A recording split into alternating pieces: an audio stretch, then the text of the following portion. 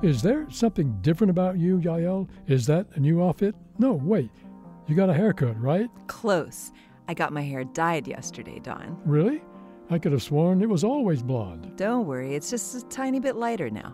I knew it couldn't have been anything dramatic, like what's happening to Costa Rican black-mantled howler monkeys. Are they getting their fur dyed? No, but it is changing colors. Researchers started noticing distinct yellow patches on these mostly black-furred monkeys, so they analyzed their fur. Usually, the hair contains a type of melanin, the pigment that controls hair and skin cells, called eumelanin, which is black, gray, or brown. But in the yellow fur, the scientists found a melanin type called pheomelanin, which contains sulfur and is red, orange, or yellow. The monkeys already have some blondish-brown hair on their flanks, which might be why they're more susceptible to this color change. What's causing the pigment to change from one type to another?